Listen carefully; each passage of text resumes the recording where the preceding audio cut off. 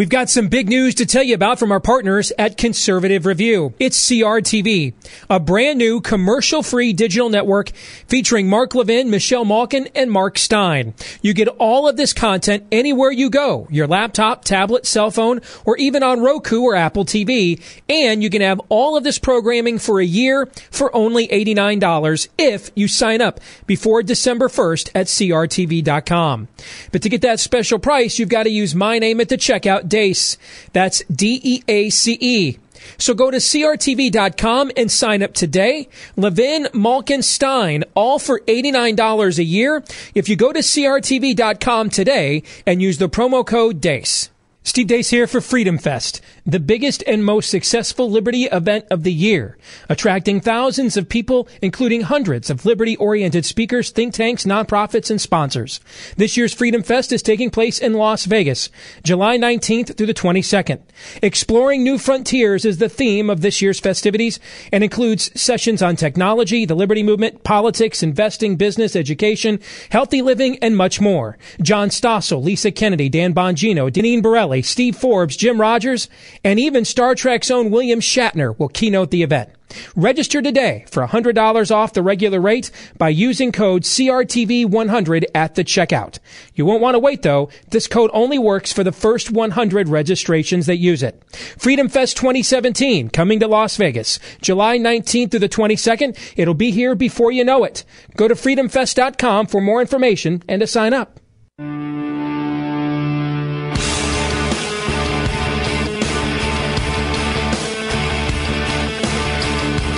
You are now about to witness the strength of knowledge. This is Steve Deace. Raising a banner of bold colors, no pale pastels. People should not be afraid of their governments.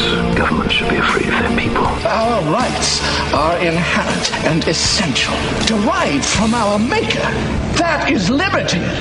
And liberty will reign in America. This is Steve Deace. And greetings. Happy Thursday here on the Steve Deace Show, powered by Conservative Review on the Salem Radio Network. Steve at stevedeace.com is the email address. That's DEACE. Like us on Facebook. Follow us on Twitter at Steve Deace Show. Coming up here in about 15 minutes, Billy Hallowell is going to join us from faithwire.com to look at the intersection of faith and politics and a couple of stories that have been out in the news this week, including one that I wrote about for Conservative Review today. We'll get to more on that here in a moment. I want to remind you, though, that our last day here on the Salem Radio Network is February 17th. It was announced yesterday. Former Congressman Joe Walsh will be taking our place in this time slot, so we are proud to pass the baton to him and wish him well. If you want to make sure you don't miss an episode of CRTV, when we make the move over there starting February the 27th, use the promo code DEACE, DEACE. Use the promo code DEACE. Take advantage of that substantial discount now at CRTV.com, where we promise to be every bit as mediocre there, maybe even more so than we have been here on commercial radio as well, and for longer. No commercials, so we are just going to wax mediocrity continuously until they turn the mics off every day at CRTV.com. I've been disappointed but not surprised by some things I have seen from some of you over the last 24 hours. You should be furious. You should be. Many of you, though, are not. And that's why you lose. You should be furious to see a president of the United States that you are mostly responsible for electing. Do you know mathematically how difficult it is to get to 270 electoral college votes by losing the popular vote by about 2 million votes? It's pretty hard, guys. It's a mathematical anomaly, really. And without those of you in the faith community and your historic level proportion of turnout, he's not there. So you should be furious when you find out, as I told you yesterday, that 20 minutes into his daily intelligence briefing, according to the White House's official press log, that chronicles what the president's time is for public record. While he was in his intelligence briefing, according to that White House log, is when his tweet defending his daughter and Nordstrom's and demanding they keep her fashion line was timestamped. So he has time to demand an upscale department store continue his daughter's fashion line. And let's face it, she's not a victim. If her name were Ivanka Manischewitz, she wouldn't have a fashion line at Nordstrom's. I think we all know she has one because her name is Trump. And it's not like they're missing a few $1 billion. It's not like they don't get to go to the bathroom on Daddy's gold-plated toilet on his jet plane. These aren't victims. They got a pretty nice life, guys. I think they got this. They aren't kind of owning it right now, you know. You should be furious that he is spending his time doing this and not protecting your religious liberty as he promised. And that if you spent more time demanding that he protect your liberty than you do in protecting him, he would have protected your liberty by now. Instead, I had numerous interactions with people claiming to be Christians,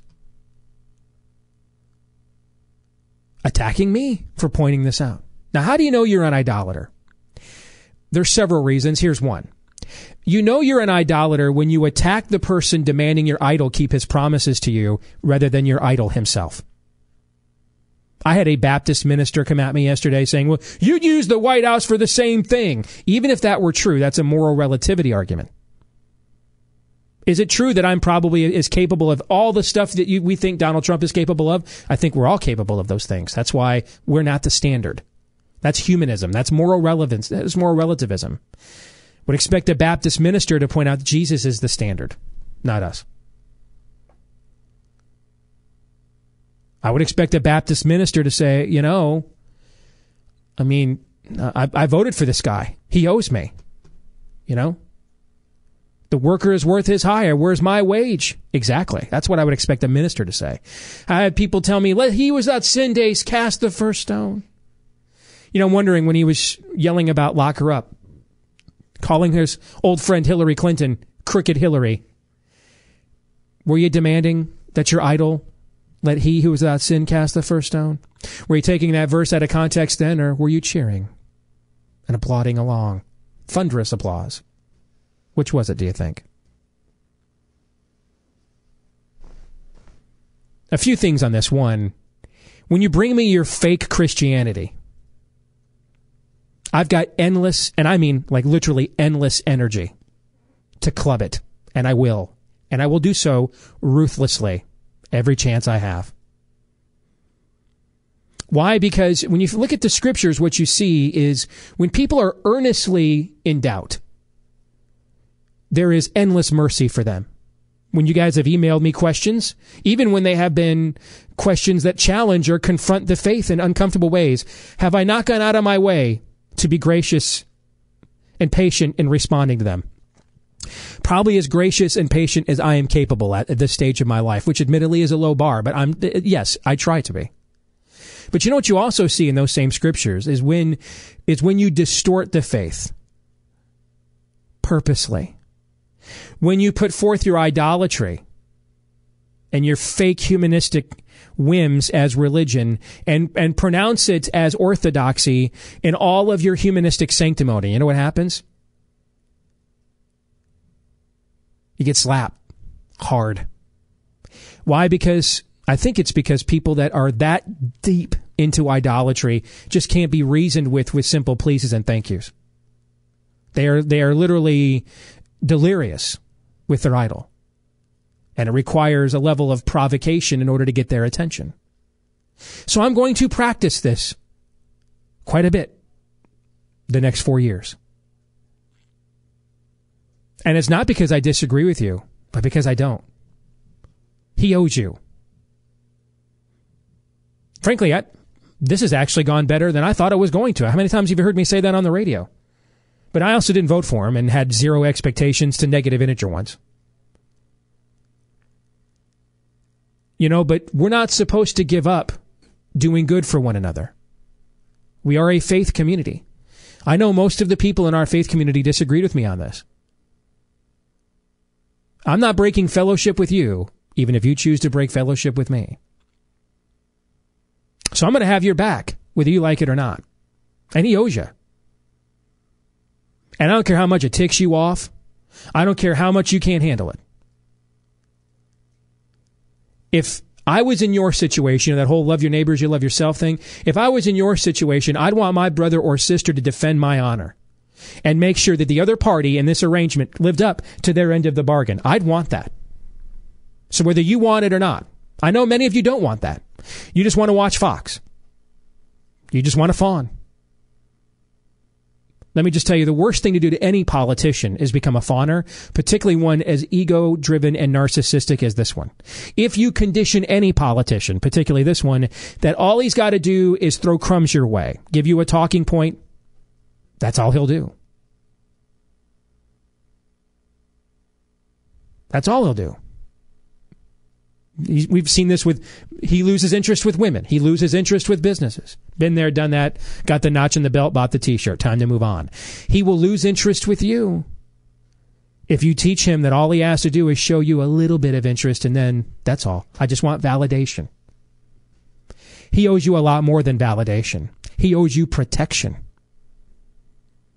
because he wouldn't be there without you. So whether you can handle it or not, whether you like it or not, I'm going to sit here, even if I am a lone voice crying in the wilderness, even if I'm sitting here at the edge of a very broken, damaged wall, I will play the role of watchman, and I will demand that he keep his promises. Likely won't have an impact one way or the other. Many of you will hate me for doing it, but you know what? When my time behind this microphone is done, it is not all of you and your fake biblical exegesis that I will give an account to, but my Creator. Because if it was up to me, I'd just say to hell with y'all and laugh at you. Because what's happening to you is everything I told you last year was going to happen to you. But it's not up to me. So I won't. I'll do the right thing, even though I really don't want to. But I will. Because that's the obligation you sign up for when your life is not your own. He owes you. You should demand he pay up. And something tells me that if you spent more time demanding that he protect your liberty than you do protecting him, he would have paid up by now. More in a moment.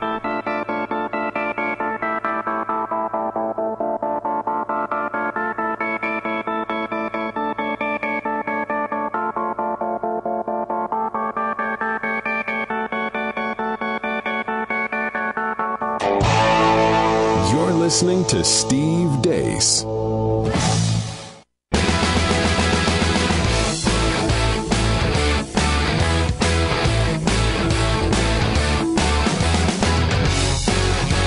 Rules for Patriots, the Steve Deace Show.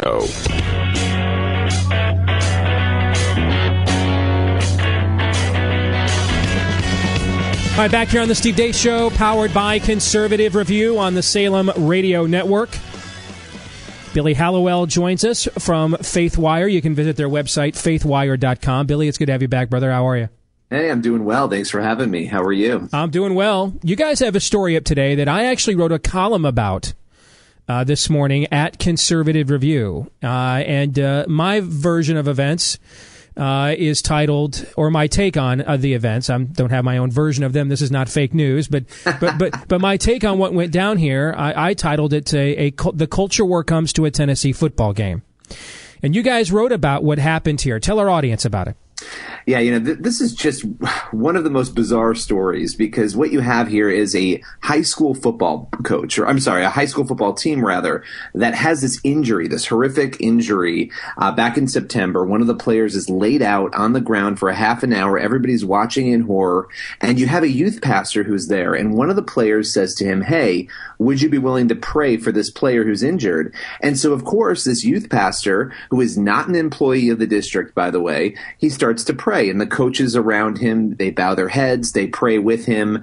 And this becomes what should have been a very scary moment that was made nice by somebody coming in and offering up a prayer to put everybody at ease and to help this poor kid who's injured, becomes this drama where the Freedom from Religion Foundation steps in and files a complaint against the district on behalf of some local unnamed person who didn't want to come forward and put their name out there, who didn't like the prayer and who felt it was an endorsement on behalf of the coaches, an unconstitutional endorsement of prayer. So those are the basic facts of the case. Now, I mean, this to me is completely different. Let's say there were coaches who were mandating that players prayed, or this was something that was pre-planned where it was said you have to pray. That didn't happen. That did not happen here. A youth pastor on site prayed and people willingly joined in. And the fact that this is being called some sort of constitutional violation, to me, is just insane. Why is a Tennessee school district translated as Congress? Right. It says Congress shall make no law with the establishment of a religion. Doesn't say anything about your college campus. Doesn't say anything about your elementary school. Doesn't say anything about your high school. Doesn't say anything about your city council building. I mean, the guys who wrote that document were pretty darn well smart, and they wrote it for folks with an 8th grade education, and most of our law students today couldn't understand it. So Congress should actually mean Congress, shouldn't it? Right. And this is what they do, right? I mean, they try to find, and to be fair, every once in a while they make a case where you sort of say, okay, well, let's have a conversation. This case, in most of them, I'm just scratching my head and I'm left saying, okay, well, how are we having this issue? Do coaches lose their free speech rights, their First Amendment rights because they're coaches? I mean, no, they bowed their heads. And what I think is sort of interesting here, by the way, is that they filed this complaint with the Hamilton County Schools, and the school district comes back and says, okay, we're going to offer training to make sure everybody understands what the law says, but we don't think we did anything wrong here. They're not admitting fault. And what makes me laugh, and then I'm also annoyed, is you have the Freedom from Religion Foundation pledging to send another letter because they want the district to admit that this was wrong. And from what we see, the coaches are not going to do that. The district is probably not going to do that. And I would bet if they push this, the Freedom from Religion Foundation, they wouldn't get anywhere. I don't think that this is what happened here is not, again, I mean, look, the case of Joe Kennedy, the other football coach out in Washington State, there were two issues going on. He was praying in the locker room, and he was also praying on the 50-yard line. Once a complaint was filed, he said, you know what? I'm going to stop praying inside the locker room because maybe I do have a captive audience, but I'm not going to stop on the 50-yard line. And he shouldn't, because his prayer on the 50-yard line after games is protected. There's no reason why he should. So, look, I think we can look at this and sort of laugh, but the troubling thing is districts sometimes do bow to this, and you end up basically taking rights away from people when that shouldn't happen.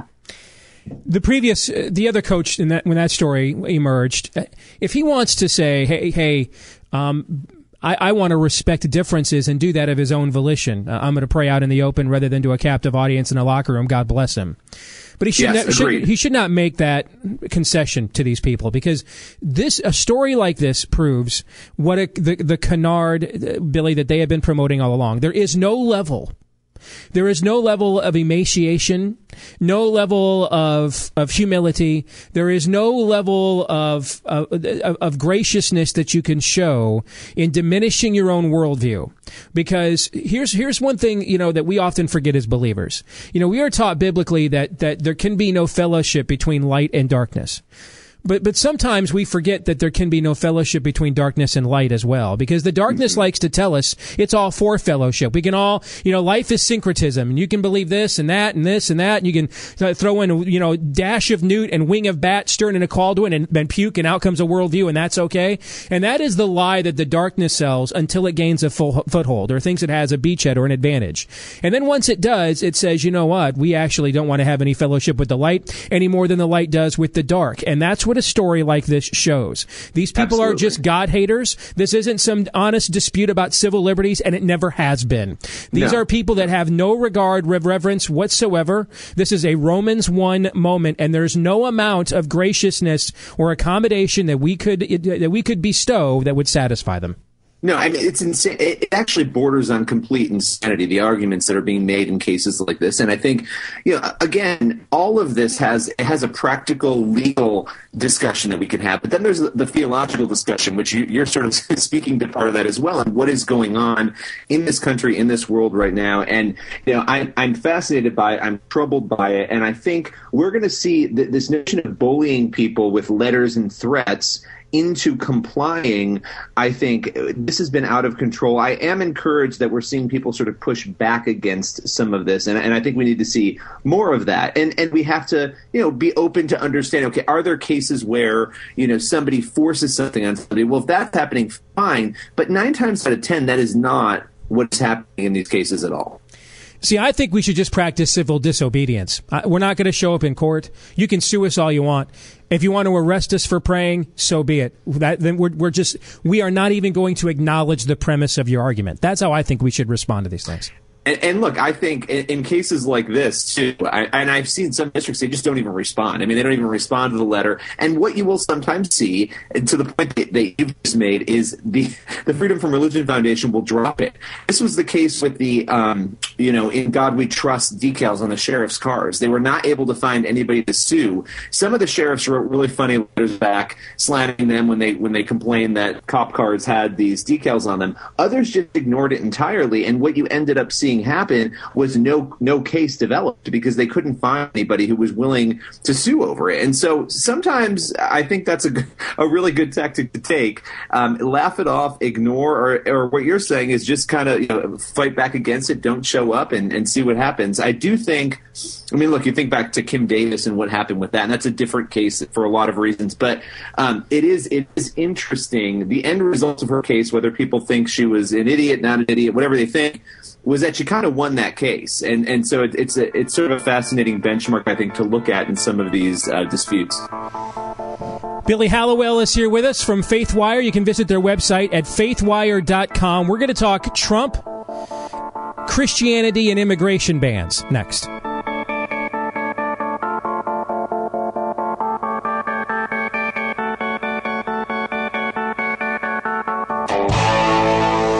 Listening to Steve Deace.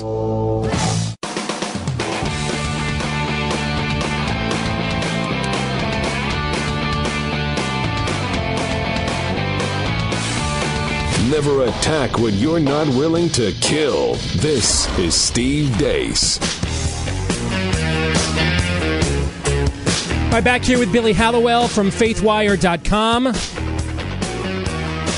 So, Billy, I got to tell you, I'm always suspicious when I see from mainstream media stories like we saw during the election. 100 evangelical leaders send note that you can't vote for Trump. And you, I think, know me well enough to know I'm hardly a Trump fanboy, but I was smelling a rat here. So, I'm the guy that actually goes and looks at who signs these things instead of just reading the headline and thinking I know what it said. And in there is literally every leftist, heretic, Marxist, pretend evangelical name in America was on that sheet. I mean, this was clearly an attempt to try and hijack orthodoxy through a partisan election, right? And we called it out at the time.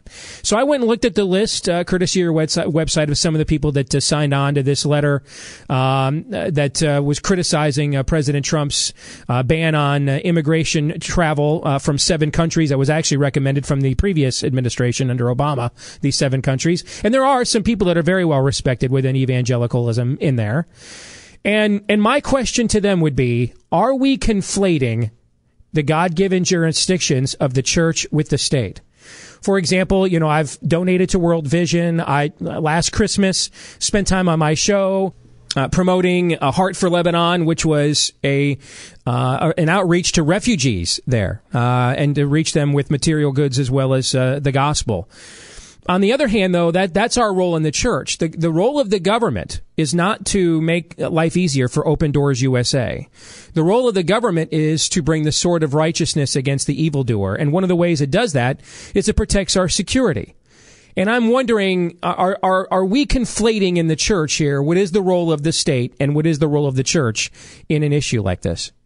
Yeah, no, I personally, yes, I think so. And it's fascinating to watch people appeal to Leviticus and other places to make arguments on the behalf of, fighting back against what they're calling a, Muslim ban. But these same people probably wouldn't be looking to Leviticus to talk about some of the other issues that are in that book.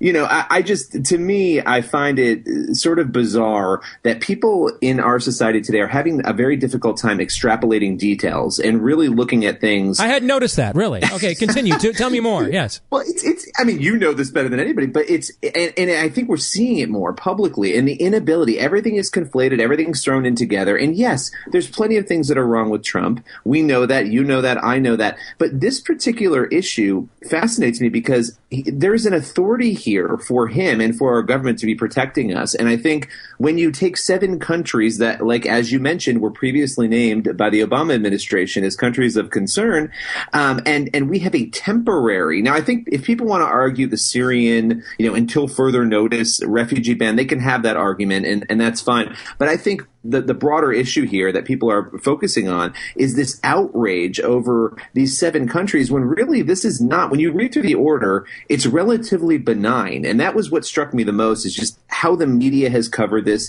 and how churches are jumping in. And I have found it problematic since day one that so many, and as you said, I mean, you've got Tim Keller of Redeemer Presbyterian Church, you've got the president of the National Association of Evangelicals, Leif Anderson, David Curry, who I really like, from Open Doors USA. Mm-hmm. They have signed on to this letter, and that's fine. They have the right to do that. But I think we should be much more careful as Christians in how we're responding to this sort of thing, and realizing that Donald Trump's job and our government's job is to protect us. And that is what the goal is here. And I think that we have to focus on that and understand that. And so I've been a little bit turned off watching some of these leaders become so hard on this issue and take it into a direction, I think, is a little bit lazy and not extrapolating the differences, as you said, of what the church should be doing and what the state should be doing here. And so that's where I stand on it. And, we cover these things at FaithWire to be fair. I mean, we've done a ton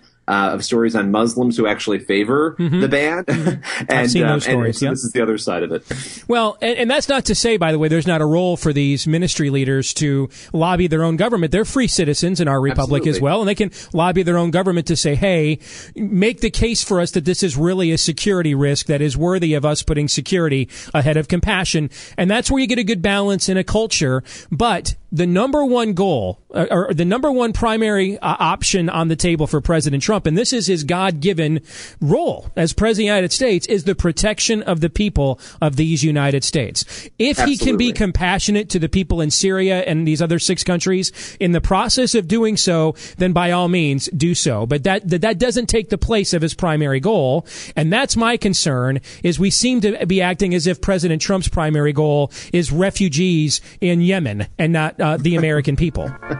Right. And I have to say this. Look, I have many of the same concerns about Trump that you have. But I will say I had a chance to go down and meet with him and some other faith leaders back in October. And I've interviewed him numerous times in the past. And the issue of Christians and minority groups in the Middle East is actually something he does have a legitimate All right, hold it right there up against a break, because I want to let you finish that point when we come back. You're listening to Steve Deace.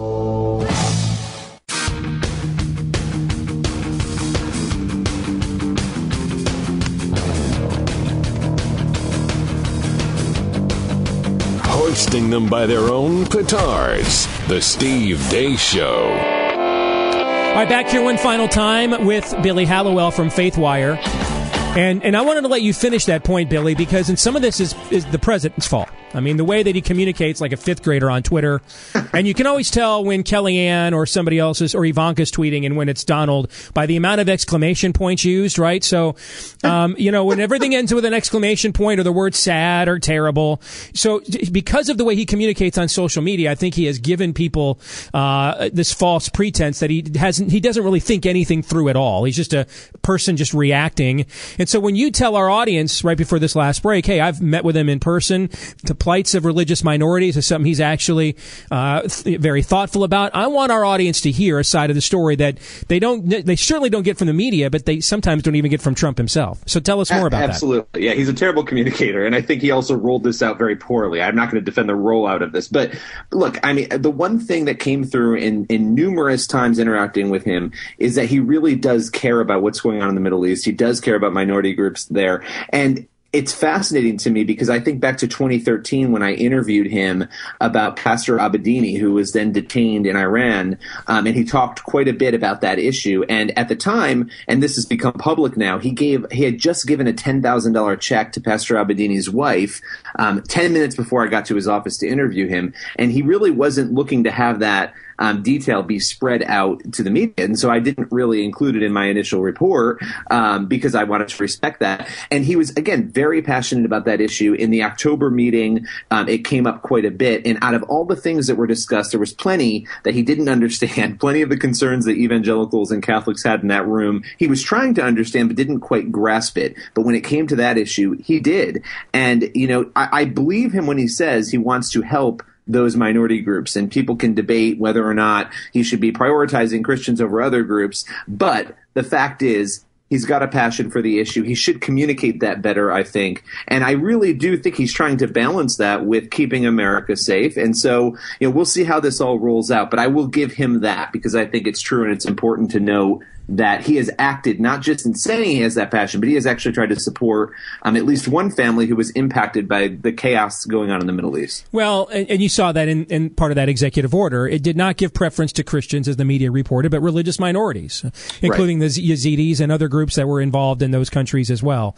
So if he has a passion for protecting religious liberty, why have we not yet seen that in his presidency? There was supposed to be, I guess, an executive order about a week and a half ago, and then they backed away, came back the next day. In fact, I had reporters calling me and friends of mine in the movement wanting to get preemptive quotes because they were getting their stories ready, anticipating that this order protecting religious liberty was coming down. And instead they come out the next day and say, well, no, actually, we're just going to keep in the order that actually says to Christians, you can't be a government contractor if you won't change your morality for homosexuality. The one that Obama had. So what's going on there, do you think? Well, I think this is an area of concern. One thing that was evident in the meeting that happened back in October is that I think he thought by saying I'm going to nominate a conservative to the Supreme Court and by, proclaiming over and over again that he cared about all of these Christians who were under siege for not, baking cakes for weddings and all of that, he didn't seem to want to go further, or he didn't seem to know that he needed to go further. You mean he was a politician that thought if he just gave you an attaboy and patted you on the head, he thought that'd be enough? Shocking. Well, listen, there were particular people in that room who challenged him and people who even supported him,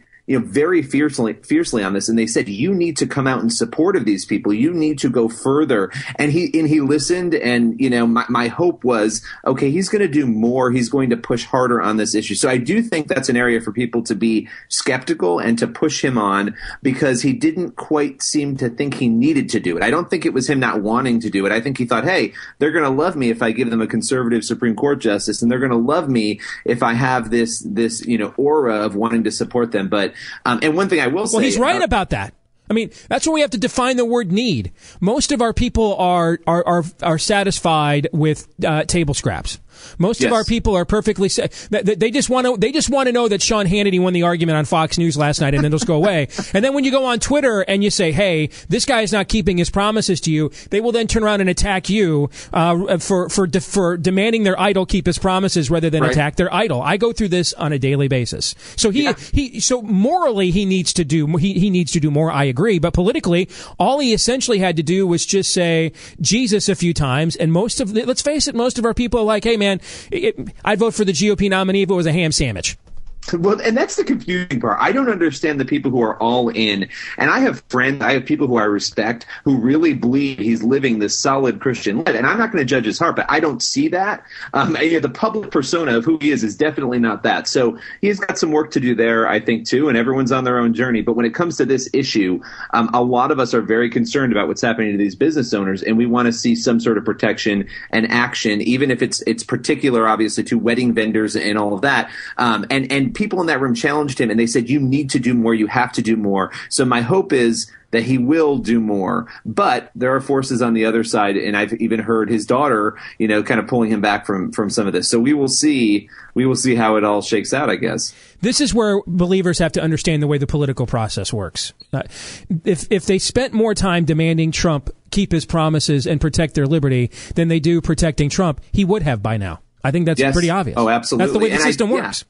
Well, look, he's also very sympathetic to this. And I will say this about him. He seems like somebody who values people who are devoted to him. So whether or not he agrees with them fully, he was looking to reward some of those people. And some of these evangelicals who are so embedded, I think, could exert more of that influence and could have even earlier, before obviously the election, in saying, you have to do this. The Supreme Court is not enough. You are going to have to be an advocate for these people. And I think the March for Life was another example of him trying to say, hey, I'm going to support you. But that's not exactly what we're looking for him to do. We're looking for him to do more than just send somebody to show up and speak at the event and send a tweet about it. Well, he did us a solid on the March for Life. But, he did. But that's a solid. What we need, though, a solid doesn't protect my First Amendment rights. It's a nice gesture, and it is much appreciated, and it helps to change a culture to agree to my viewpoint. So that should not be understated. But ultimately, policy is where the rubber meets the road. Billy, we appreciate it, my friend. We'll do it again.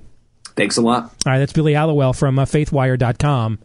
Yeah, I don't want to diminish. I didn't mean to do that if it came across that way, because I thought he helped us out quite a bit on the March for Life thing, and we touted that a lot when that was going on about a week and a half ago.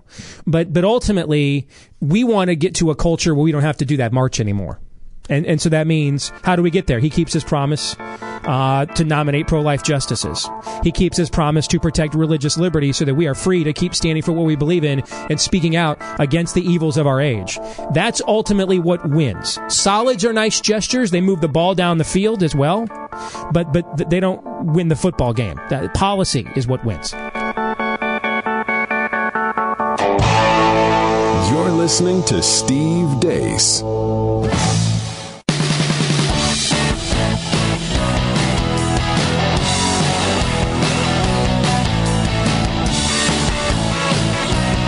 How conservatives can win again. The Steve Deace Show. So let's get some reaction to the conversation we just had with Billy Hallowell from FaithWire. Todd, what did you hear from Billy that stood out to you? I was very interested in your conversation about how the church passes off its responsibility to government. I can't count the number of conversations I've had with fellow Christians, and when you point out the notion that, that's not government's job, that's the church's job. Again, I mentioned this earlier this week, but I get the Jehovah Witness look. Yeah, from the same strand of Christianity that says that government has no moral responsibility on these other areas that it clearly does. It somehow has all responsibility on these other issues that it clearly does not. Right, and these people often also, find reasons, the hard cases in abortion, things like that, where just let the woman, choose. A point where a legitimate government saying, you know what? We don't kill people. Right. So we are fundamentally unmoored from multiple truths of Christianity, and this is one example where then it gets perverse to the point of government becoming the new religion. Going back to that conversation you and Billy had about the Freedom from Religion Foundation, going after a youth pastor who prayed over somebody who was injured at a football game. It is so important, and it is crucial that we all understand that these people are not atheists. They are anti-theists. In my mind, there's a distinction, and we can get into that in another day. No, I think you're making a good distinction, actually. Well, there are atheists, and you can get along with an atheist because an atheist, for the most part, will not try to force their belief system on you and society. Anti-theists just have a grudge against God. True atheism just believes that there isn't a God and acts like it. Anti-theists they know that there is a God and they have a grudge against him, and you see that borne out in stories like this out of Tennessee. So being that is the case, what are we prepared to do against that? Anti-theists are the belief of anti-theism, this grudge against God, that is from the pit of hell.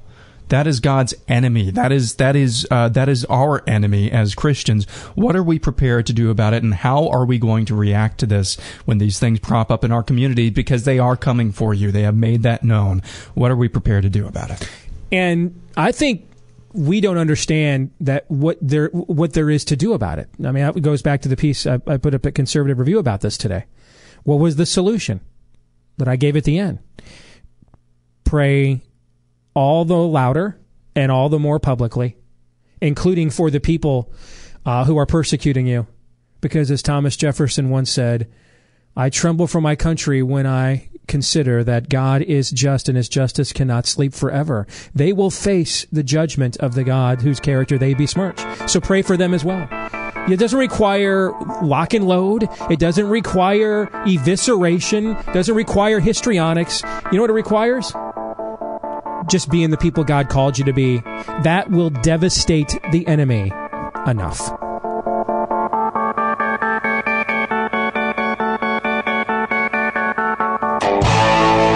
You're listening to Steve Deace.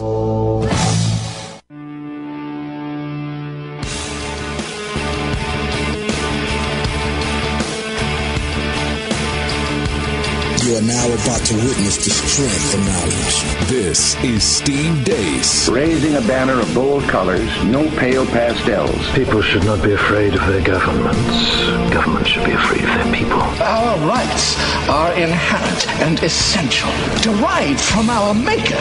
That is liberty. And liberty will reign in America. This is Steve Deace. And we're back with our second hour here tonight on the Steve Deace Show, powered by Conservative Review on the Salem Radio Network. Don't forget, February 27th, we debut on CRTV. You'll get to watch us instead of just listening to us, and you'll get to just listen to us as well. But there is going to be a podcast version. I cannot promise it will be there day one. That's not to say that it won't be, but we are working on making that happen, so we're going to do that. But you can definitely watch us beginning on February the 27th. Go to crtv.com. Get your subscription now. And if you use the promo code DACE, you will get a substantial discount when the new show begins there on February the 27th. Now, next hour, several of you have asked to hear more of the messages I give at our home church here in Des Moines, where I'm on the preaching team. And we played a few of them. You know, I think it's a little tacky.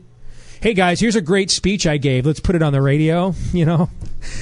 So I kind of leave it up to Aaron on when we play these things or not, unless I know that what the current message was about was so distinctively theological that it's probably not a broad enough message for a show like this.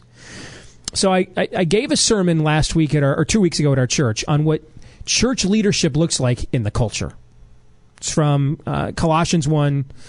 24 verses 24 through 29 is what I was preaching on, and I gave a message on what does church leadership look like, because all we hear is the church has got to lead more, right? Well, what would it look like if the church actually did? We know clearly from Scripture what the qualifications to be a church leader are, but then once you're qualified, what does that leadership look like? And so, using those verses from Paul, I drew this framework of what church leadership looks like. And Aaron thinks that enough of it applies to what we discuss in our show every night that we're going to play this in the third hour. That is correct, yeah. All right, so that means a lot of the stuff we would have normally done in the third hour, we're going to do this hour instead, including 3 questions.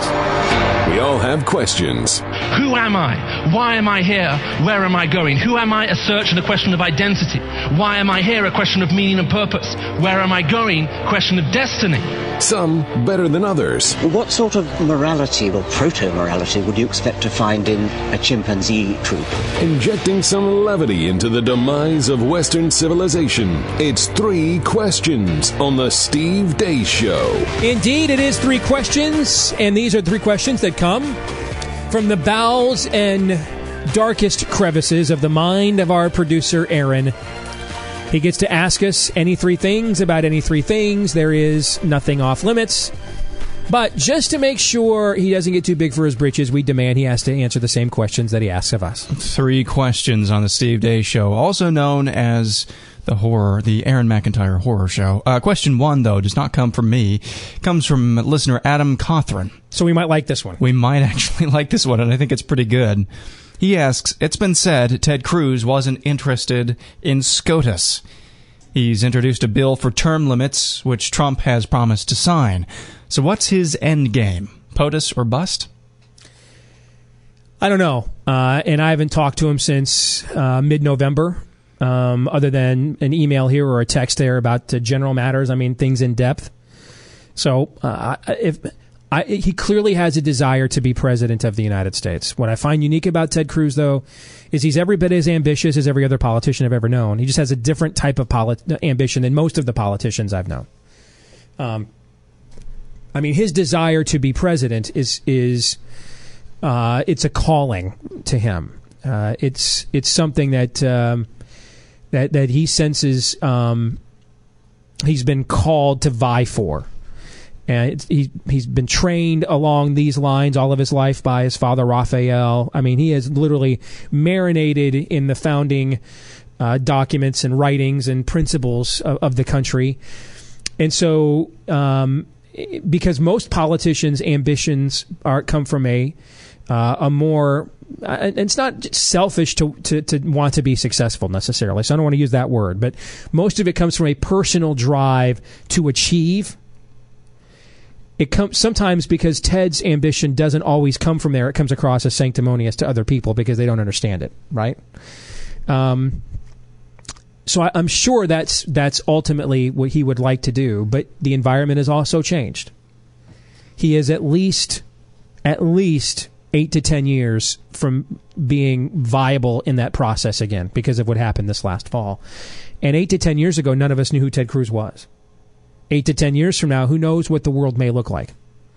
The reality of the environment is that if Trump is successful, and in politics, frankly, success means he got reelected. Let's be honest about that.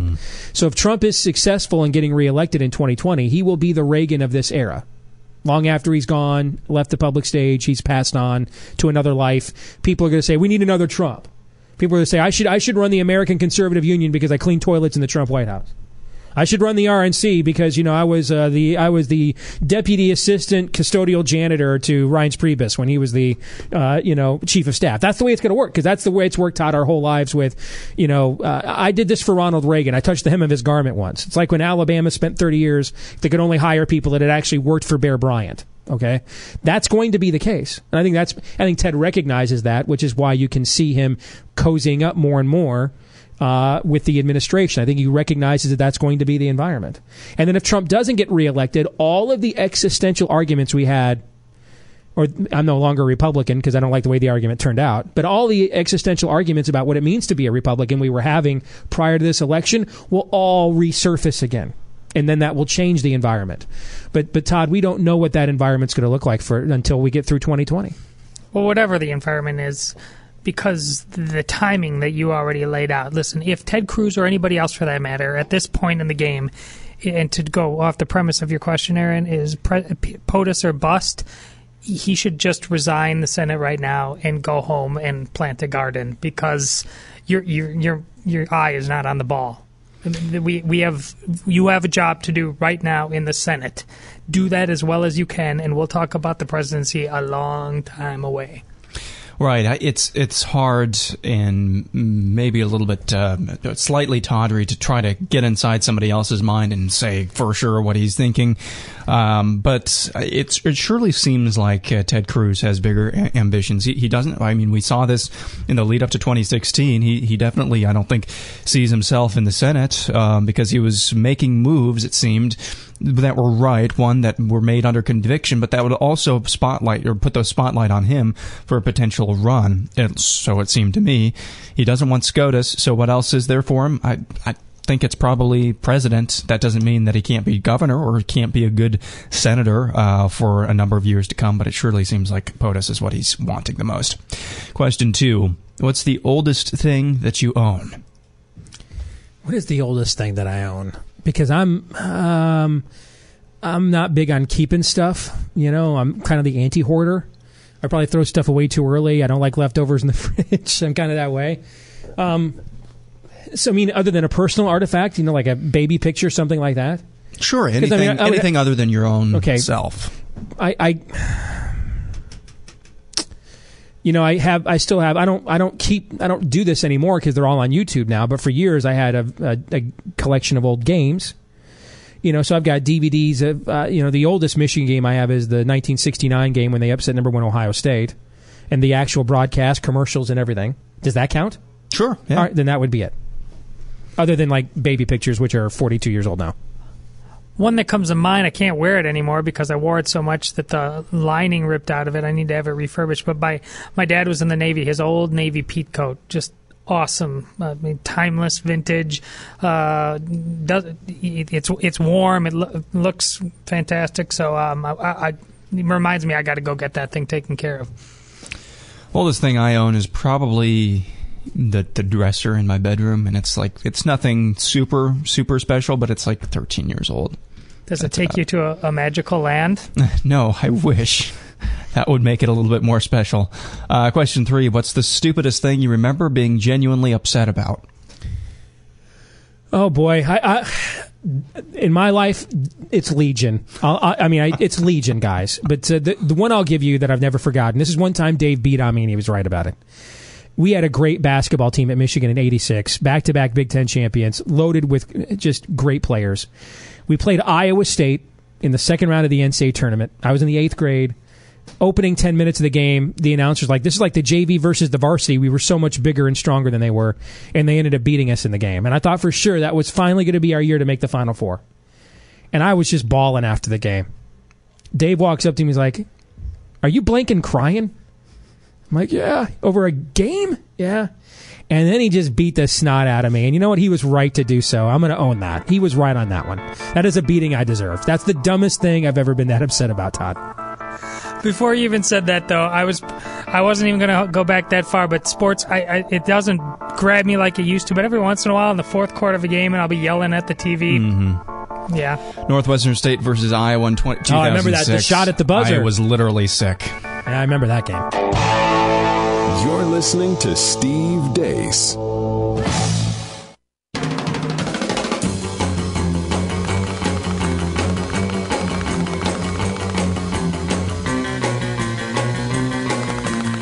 Liberty's Bat Signal, the Steve Deace Show. For something completely different. We need to have a talk about an excursus on natural theology. I prefer metaphysics to theology. See, there's no guilt in baseball. What in the wide world of sports is going on here? Can we talk about something else? Certain aspects of his culture may seem absurd, perhaps even offensive. Will you cut the culture crap and get to the hotel? We gotta get some buzz going. Yes, we do. So this is the Nightly Buzz. We go back, take a look at some of the headlines we missed from earlier in the program. As told by us, relayed to us, I should say, by our producer, Aaron, who has been trolling your social media throughout the course of the day, the water cooler where you work. He's got those headlines that are trending now. We have the hot takes. First, a story quickly that was unfolding as we were on the air last night. Jeff Sessions, now Attorney General, won confirmation yesterday evening to become the next Attorney General of the United States. It capped a Senate fight so contentious that one of the nominee's biggest critics was forced by majority Republicans to sit out the last leg of the debate.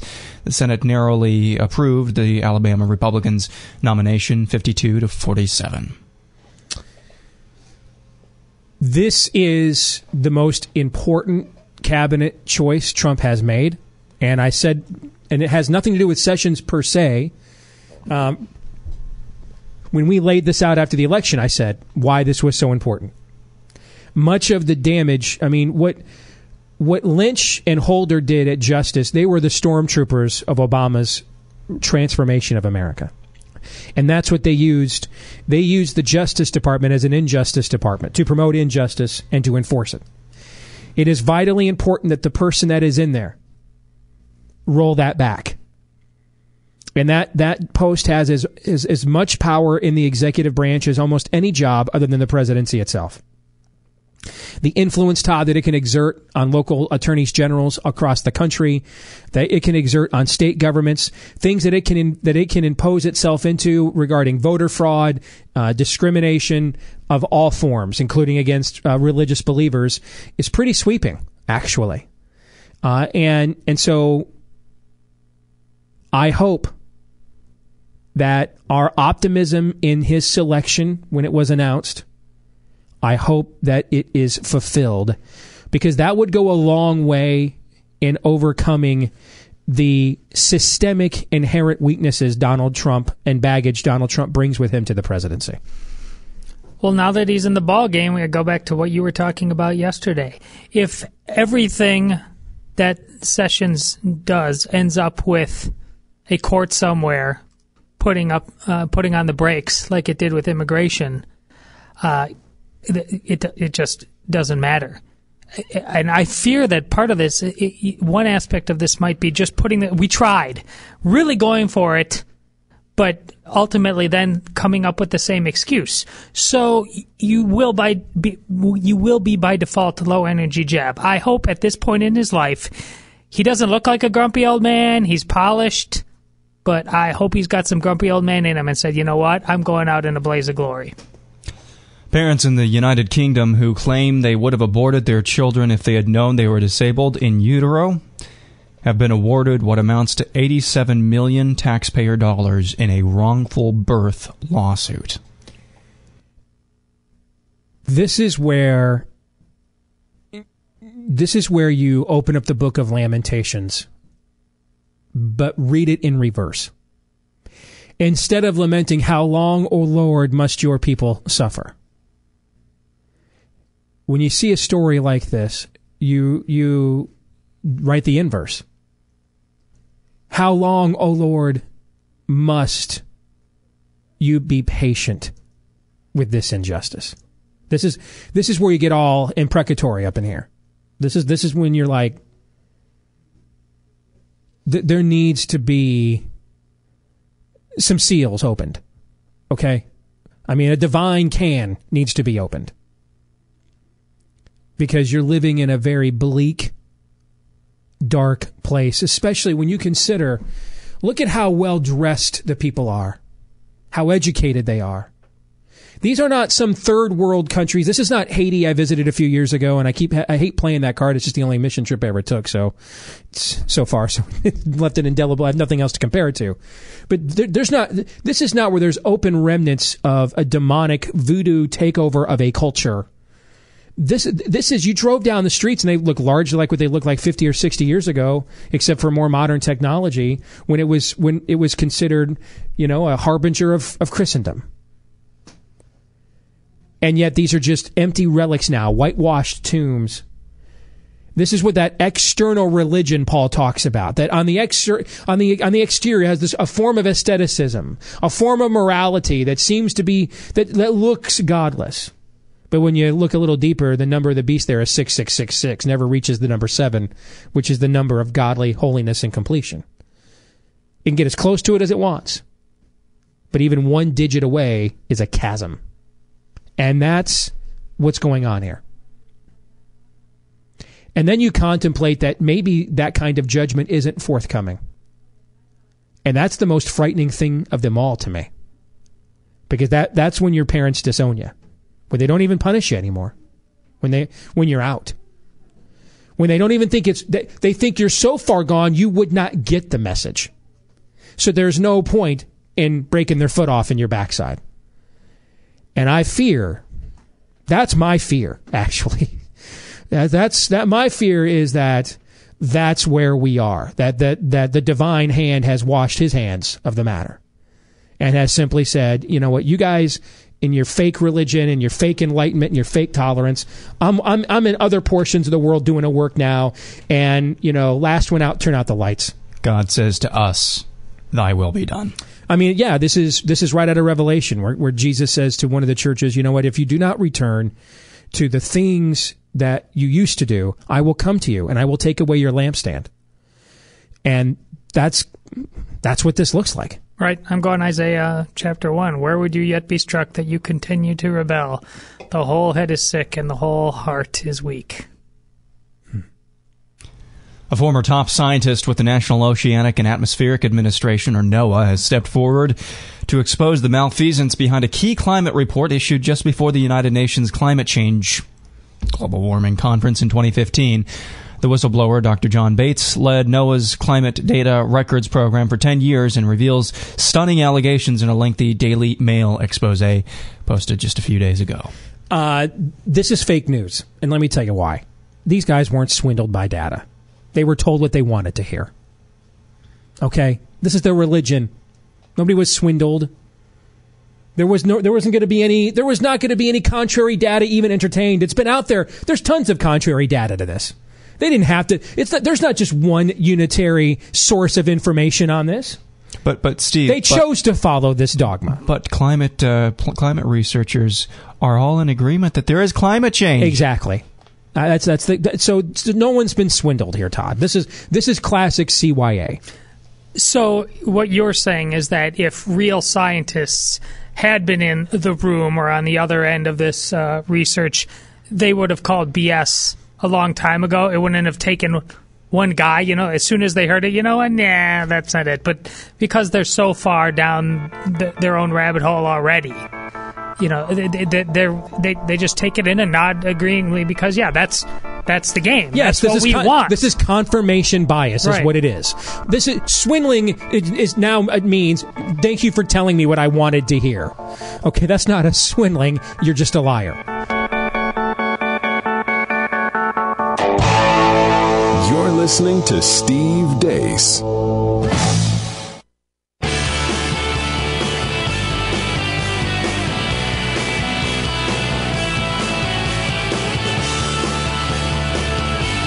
You cannot stop him. You can only hope to contain him. This is Steve Deace.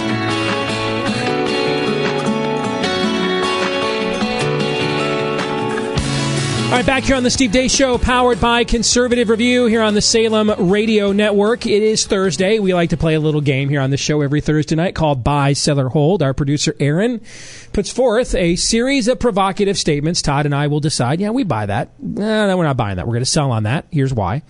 And then once every week, when we have a cop-out or we think there's not enough information out there to make a hard call, in other words, when we cop out, we are allowed to put a hold on that decision.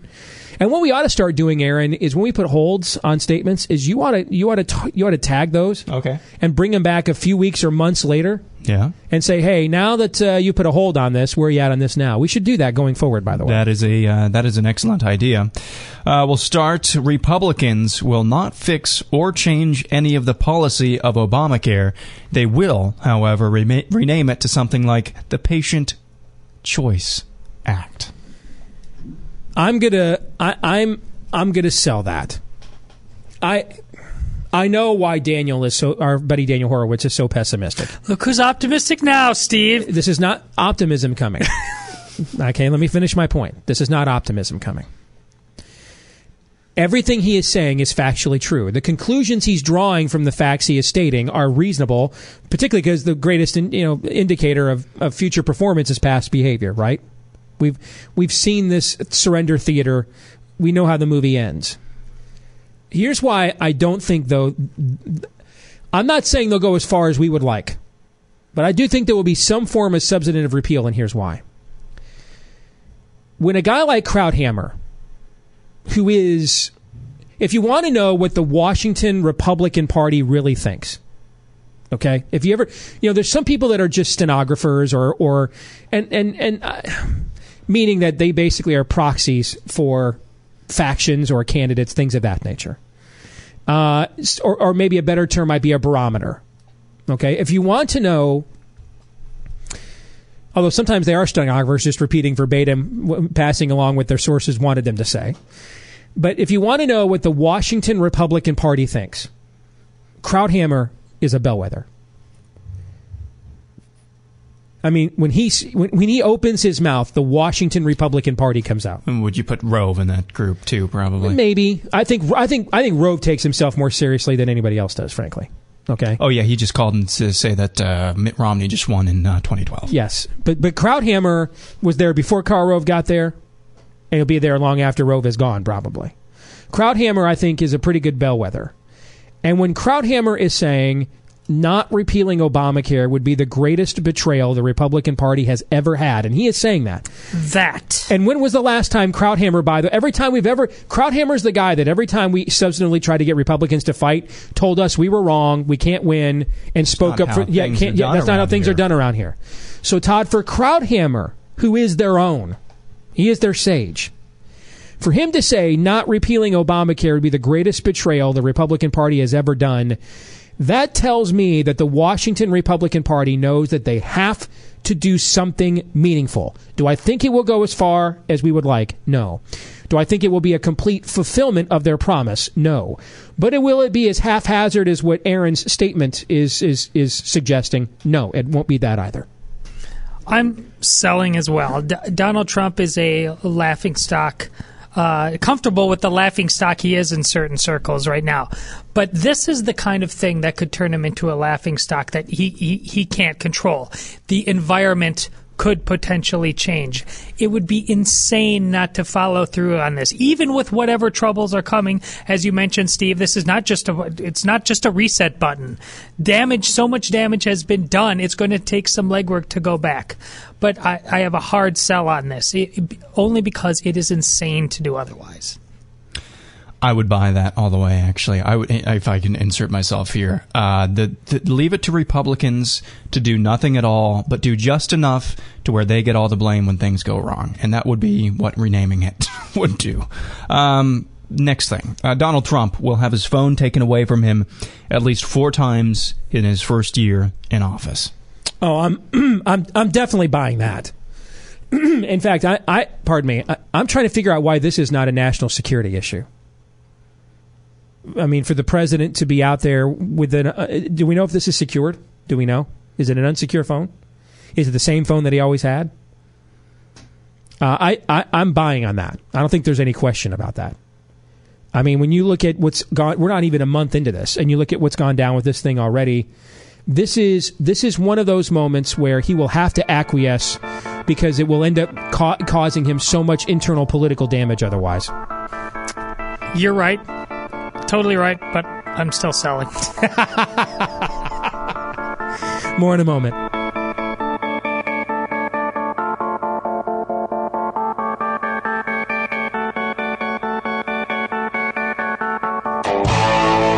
You're listening to Steve Deace.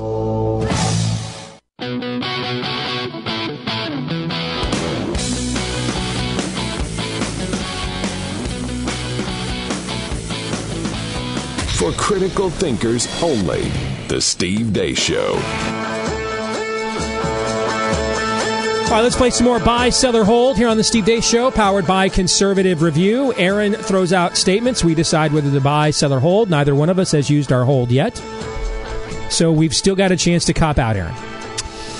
Under Betsy DeVos's leadership of the U.S. Department of Education, national test scores on things like reading, math, and science will improve.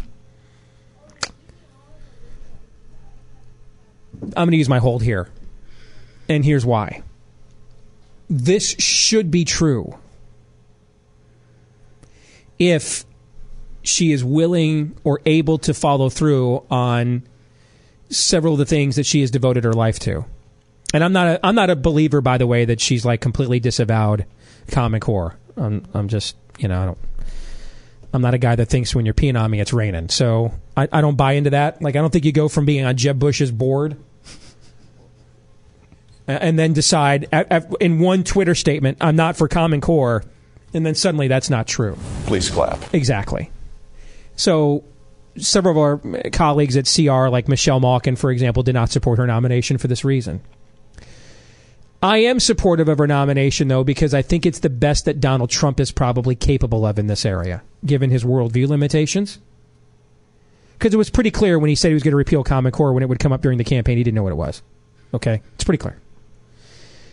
So, on top of being an advocate of Jeb Bush-style education, she's also been a lifelong advocate of charter schools, private schooling, freedom in education, several things that we are in favor of. And that's why I supported her nomination despite those misgivings. If she is allowed to implement policies along those lines, then the test scores will go up because there will be competition, Todd. And what always happens when there's competition? Products get better. Achievement goes higher in every venue of human life because of the way we are wired. This is why we need to have incentivization. This is why we need to have a meritocracy. But if those are talking points, and she never really engages anything beyond a bully pulpit on those issues, then I don't think you'll see any substantive movement. In fact, I could see teacher unions, because they're this partisan, and I don't want to say this, but I will, and I believe it. I think you could see teacher unions encourage the tanking of test scoring, just to say that things are even worse under President Trump. See, he brought this woman in, doesn't know what she's doing. Has no experience education, as if raising your own kids and putting them through schools means you have no experience in the education system at all. If you're a mom and you are sincerely invested in your kid's life, you have plenty of education experience. Were you ever a student yourself? You got what she doesn't have is your statist education experience. That's what she doesn't have. So if she's not serious about implementing these policies, I think they'll try and tank her. But that's why I'm going to place a hold yet, because right now, a lot of what we've seen from Trump is the one area where he has substantively tried to keep a promise was on this immigration thing. The rest of it, he has kept rhetorical promises, but not really a lot of substantive ones. I'm going to sell.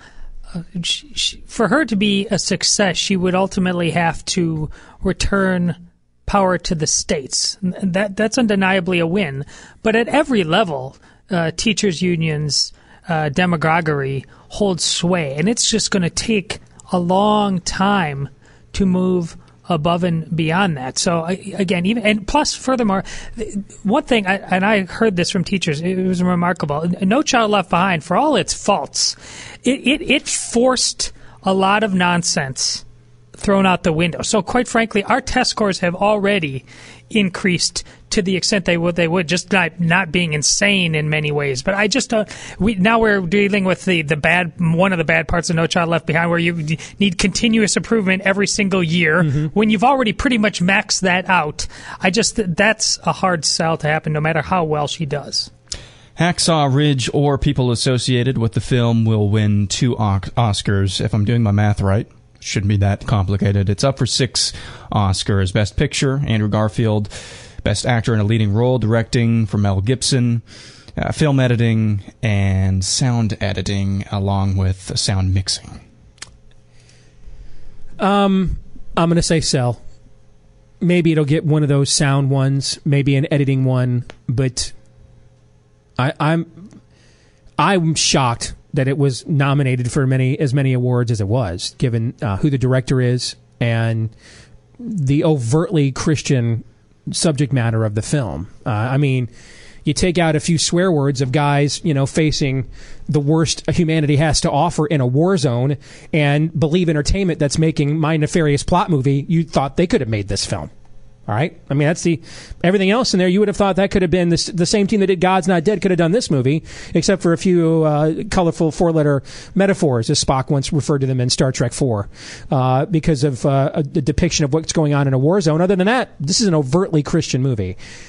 In the era of Trump,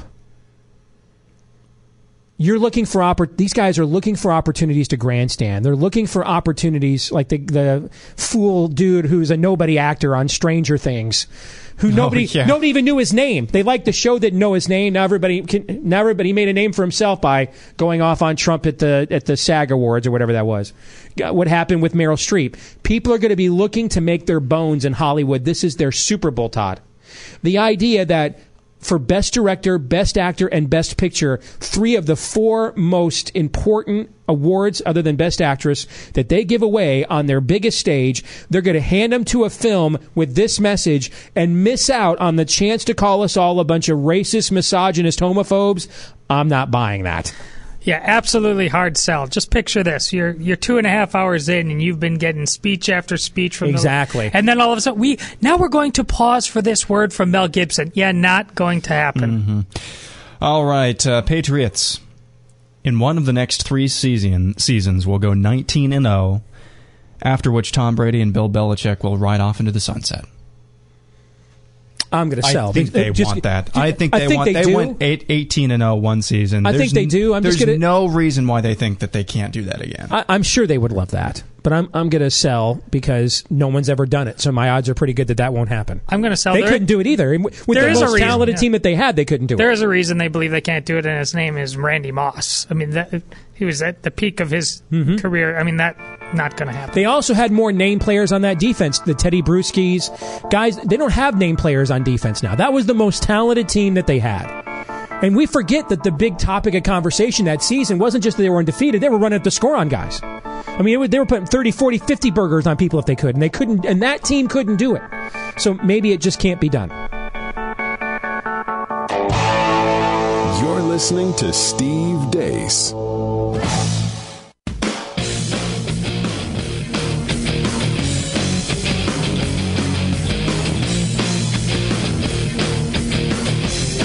You'll have to pry this microphone from his cold, dead fingers. This is Steve Deace.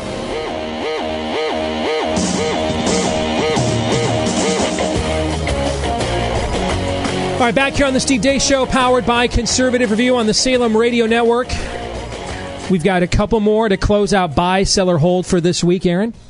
That's right. After the first Star Wars anthology movie, Rogue One, was a success amongst fans, the next one centering around Han Solo is going to be a letdown. Sell. Well, define letdown. Do you mean that in terms of overall quality product, or quality, so product, and, not box office? Correct. All right, because Han Solo is a much more powerful brand. It's a known character. It's one of the most famous movie characters of the last 40 years. So it has a built-in a base, not just because of the Star Wars film, but his added persona. It has a built-in base that Rogue One did not have. All new story, characters, actors we largely didn't know. So, I mean, there's no way it will not, I think, surpass Rogue One's box office. But do I think there's a chance that it could not be as good of a movie? Okay, I think there's a chance. I'll buy that. I think when you do have a character that is this well known, I think sometimes you struggle with how much emphasis to put on fleshing out the parts of the character that you were always interested in as a storyteller, and sometimes that gets replaced by the overall story.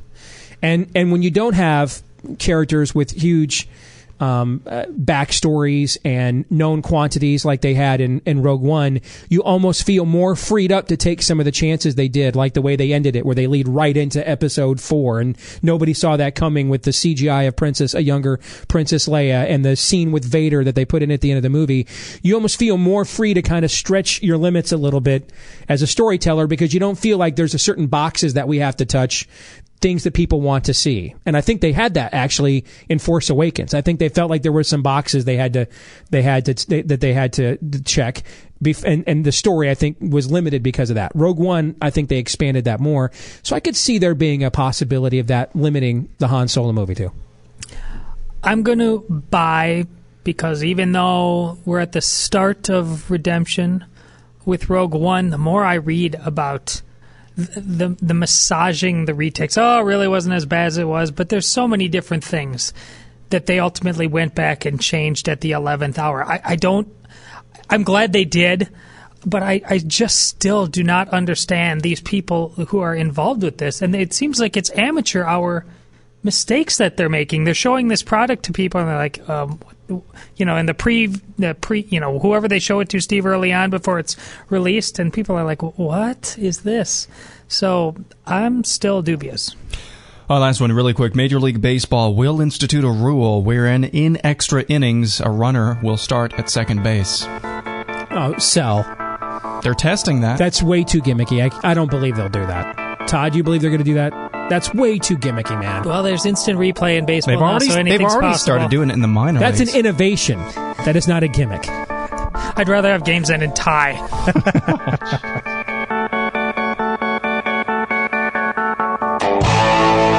You're listening to Steve Deace.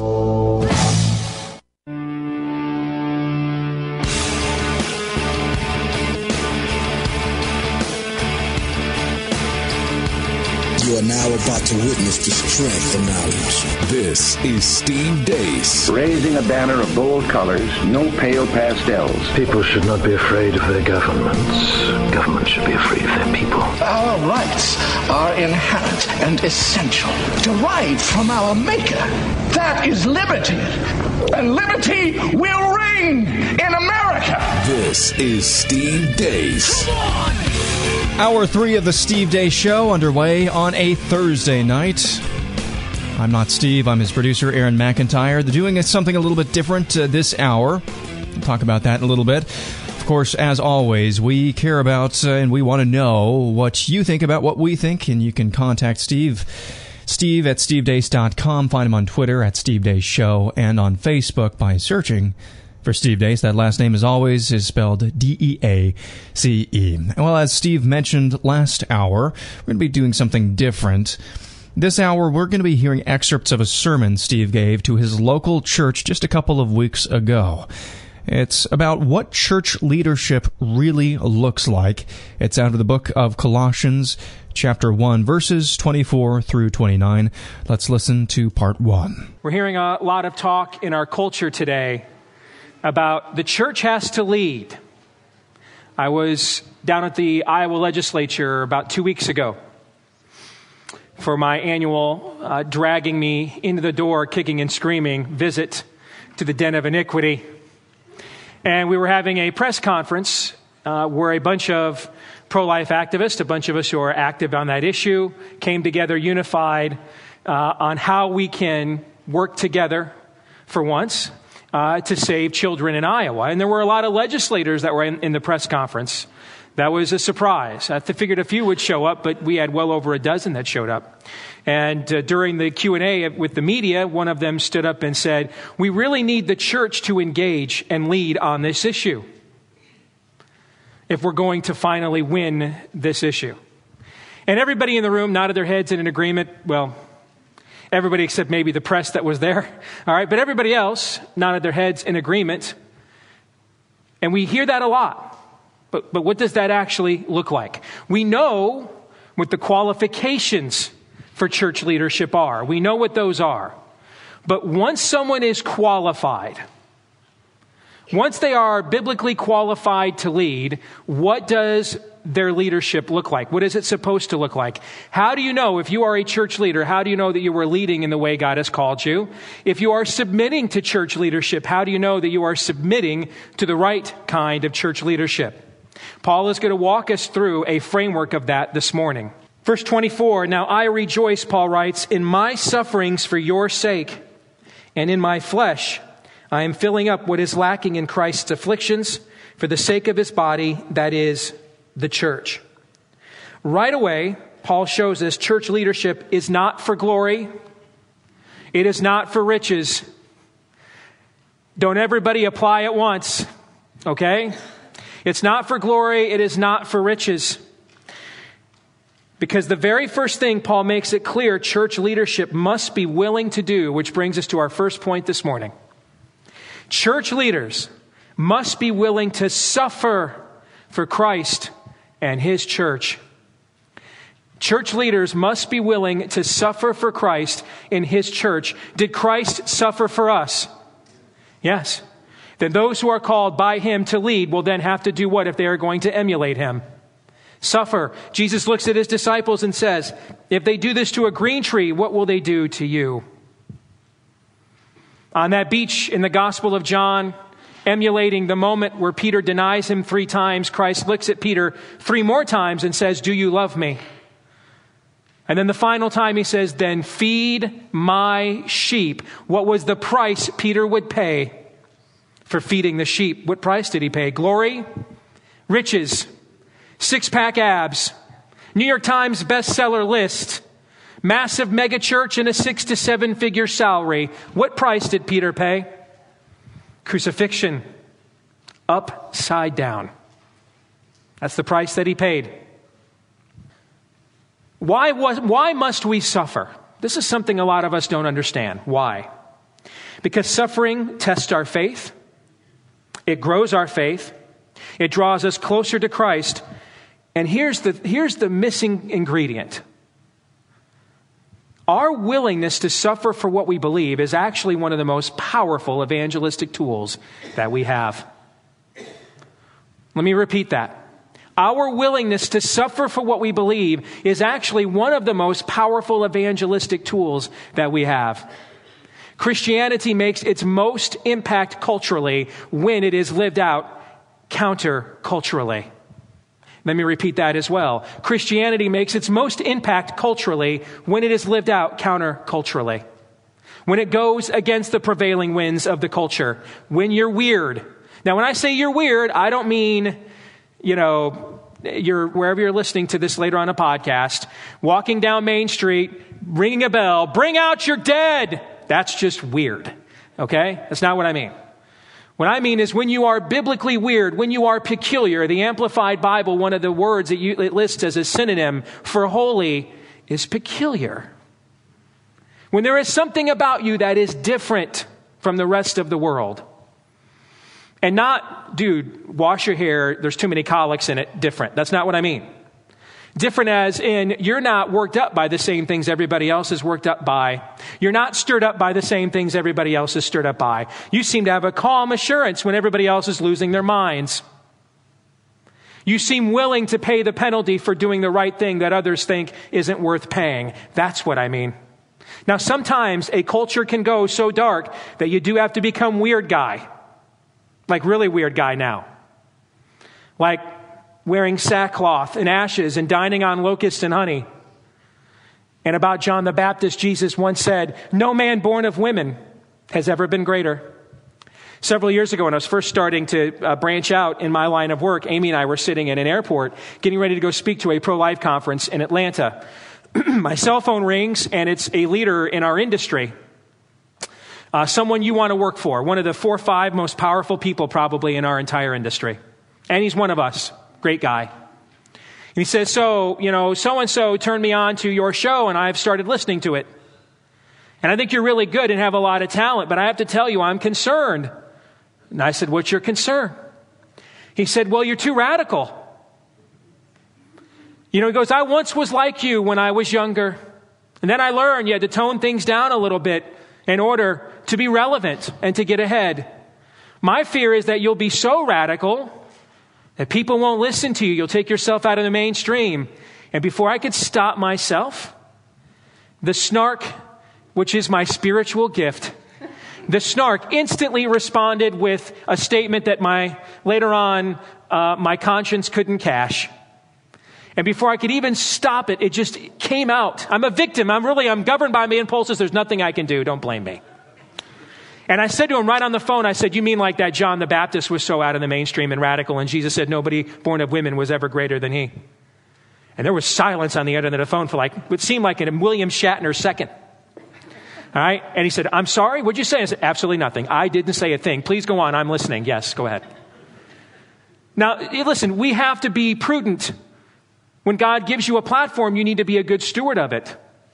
But the God that gave you that platform may one day say, go out there and be a weird guy, because they're so far gone, you're going to have to weird this thing up for them to listen. It wasn't like at the beginning of an apostasy, John the Baptist just went freak show. That's not the way it works, but sometimes it might.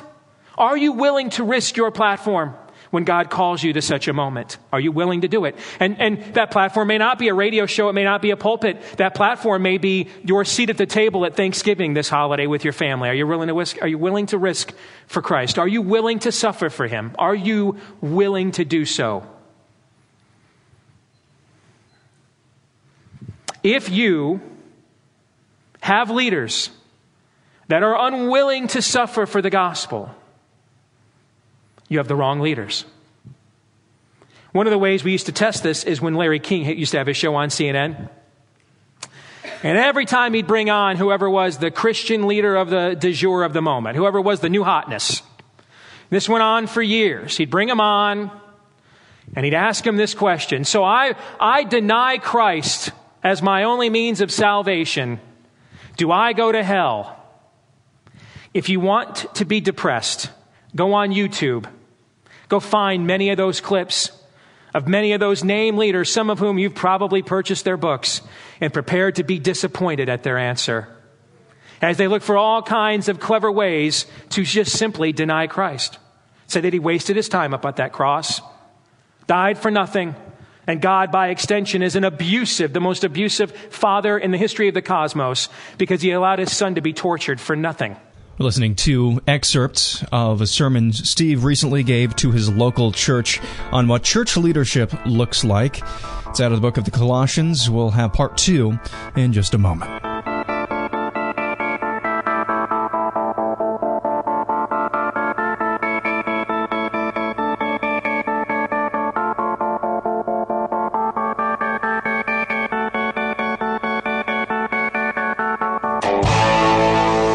Listening to Steve Deace.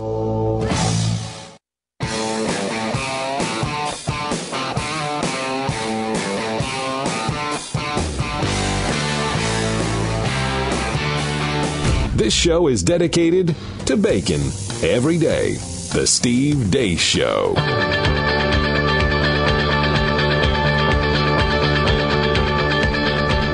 Well, we need the church to lead. But what does that really look like? That's the topic of Steve's most recent sermon to his home church. It's out of the book of Colossians, chapter 1, verses 24 through 29. We're listening to excerpts this hour here on the Steve Deace Show. Here's part 2. Verse 25, Paul writes, "Of which I became a minister, according to the stewardship from God that was given to me for you, to make the word of God fully known." Oh boy. The second thing church leadership must do, and if you look at the state of the country you're in, we are not doing this. Church leadership must preach the full counsel of God's word. Church leadership must preach the full counsel of God's word. It's impossible to please God without what? Faith. Faith comes by what? Hearing of what? The word of God. So if we are not preaching you the full counsel of God, you may not have faith. And how will they hear the word, Paul writes in another book, if there is no one to preach it to them? How will they hear the word? No man, we like to say on my radio show, no man can rise above his own worldview. You cannot rise above what you do not know. You cannot know what you don't know. You can't know. Ignorance is not the same as being dumb. Ignorance just means you don't know. Dumb kind of means maybe you can't know. Very few people are actually dumb. Many people, though, are ignorant. And it's our job to educate them. That's why we're here. Teaching them the commands I have given you, Christ said. That's the full counsel of God. That means there's a lot more to this than I did something or God used me to move you to walk down this aisle one day and acknowledge that you are a sinner in need of grace. But that's the beginning of the story. That's not the Alpha and the Omega. That's the first chapter. The rest of the book of your life is still to be written. Do you have church leadership there that is helping you to write it? Or is leading you to the one who would write it better than you could write it yourself? Or are you a free agent and on your own? Do they take what they preach on Sundays and apply that to the world around you? Here's what this means. When you walk out of here and everybody's done being fake nice, you heard of fake news? We do that a lot in my line of work. In buildings like this, we do a lot of fake nice. How you doing? Good, great. How are you? Good, great. I really don't care. I just feel like I'm supposed to say that. So when you walk out of here and you're done being fake nice, and the rubber meets the road, and the challenges of the real world happen. When you go back to school and you're being pressured by that boyfriend or girlfriend to do something you know is wrong. When you go back to work and you're noticing the member of the opposite sex you're not married to a little bit longer than you should, and they ask you, hey, what are you doing after work? When you're filling out your taxes and you decide whether you should be honest about something or not. When your kids do something really, really bad and that temper of yours is beginning to flare up and you're asking yourself, is it justified to let it out? Or should I practice self-control? You know, life, real life, those real life moments. Is what you heard in here on Sunday relevant to you right then? Is it? Some of that's your responsibility, but some of it's ours. Do we take what is preached here and apply it to what's happening up there? The letters that you read in the New Testament are responses to what was happening out there. They didn't just sit there and just preach the Gospels over and over and over again as some isolated philosophical construct. When they were faced with challenges like the ones Paul faces here among the Colossians, he dealt with those challenges in those days, that application to that time. And he does it to the Galatians, to the Romans, to the Philippians. They were responses to the challenges of that culture brought to the gospel. Do we do this as your leaders? Do we apply the gospel to the challenges of your culture? Help you to navigate the moral pea soup that is your era? Or do we just say, that's it, Jesus loves you, see you next Sunday? There is only one way I know of to make God's word fully known. Now stay with me now, I'm going to get really complicated. The only way I know of to make God's word fully known is to follow me now. Make God's word fully known. I don't know of another way to do it. I don't know of a video presentation. I don't know of an audio book. Only way I know of to make God's word fully known to you is to make it fully known to you. Several years ago in our old church, we belonged to a small group, and our church had just transferred leaders. The head pastor of the church literally got up Sunday because we didn't have elder accountability or anything. We had boards of directors, which were really just people that donated the most money to the church. That's great. So we were concerned. We got up. We're there one Sunday morning. We had just moved into this new building, and the head pastor gets up and says, "Oh, at the very end of the service, by the way, after they get done with the whole presentation, oh, by the way, I've decided to retire, and so is now in charge." You remember this? Amy and I sat there and looked at each other and said, "That's one heck of a way to continue a chain of command. I guess I didn't realize church leadership was hereditary. So-and-so's in charge." Okay. I mean, all I ever seen this guy do is sing. Really didn't know much about him. So I had a lot of people, because I helped to teach at that church. People were coming to me, grumbling, and I got very uncomfortable with it. Don't want to get involved in gossip and everything else. So I went to Amy a few weeks later and I said, "Hey, let's invite so-and-so to our small group and find out what he's really about and what's really going on." So he came over, we had dinner and hung out for a while. And then we sat around after, we'd had dinner and everybody was relaxed and started having an honest adult conversation about the direction of the church. And I asked him a question. I said, "Hey, I'm concerned when I teach discipleship classes, how much the people that come out of our services on Sunday and come into this class don't know."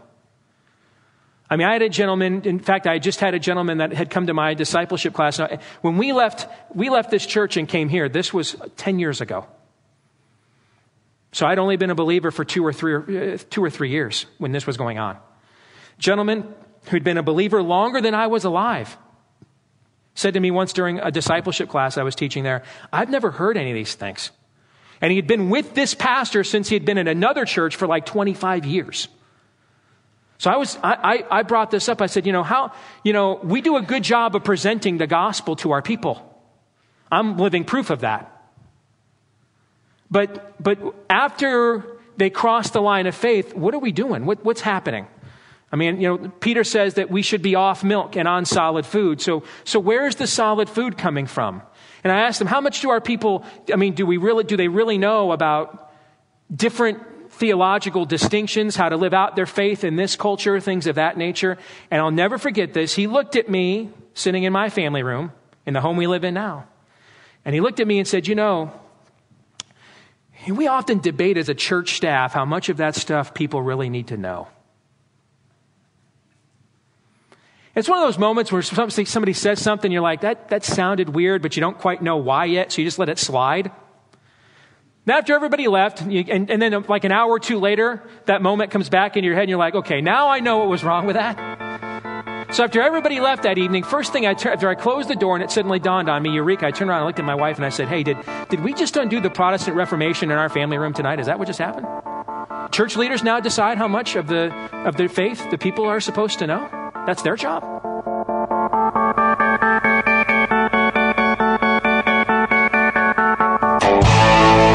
You're listening to Steve Deace.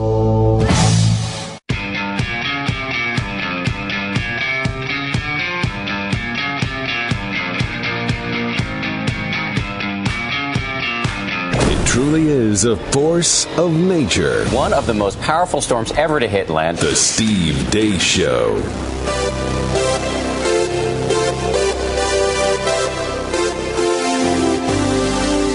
It is the Steve Deace Show. I'm his producer, Aaron McIntyre. This hour, we're going through some excerpts of a recent sermon Steve gave to his home church. Everybody talks about the need for real leadership in our culture, real church leadership. But what does that really look like? What does the Bible have to say about that? Well, that's the topic of Steve's recent sermon. It's out of the book of Colossians, chapter 1, verses 24 through 29.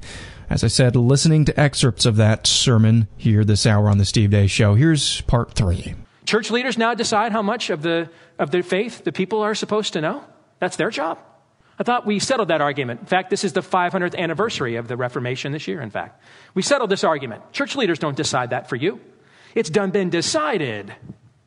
The church leader gives it to you whether you want it or not. That's what the church leader does. Doesn't decide for you what you are willing or should know. That's been decided. If it is in God's word, now listen, there should be discernment.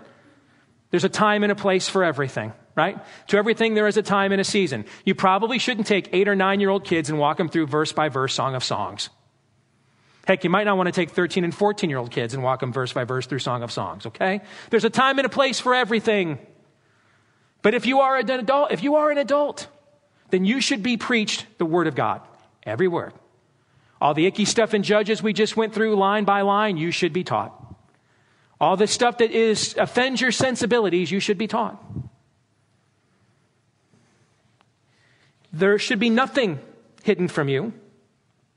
Despite your sensitive sensibilities, despite our cowardice, despite political correctness, despite cultural preferences, despite the risk and despite the reward, you should be taught what is in God's word.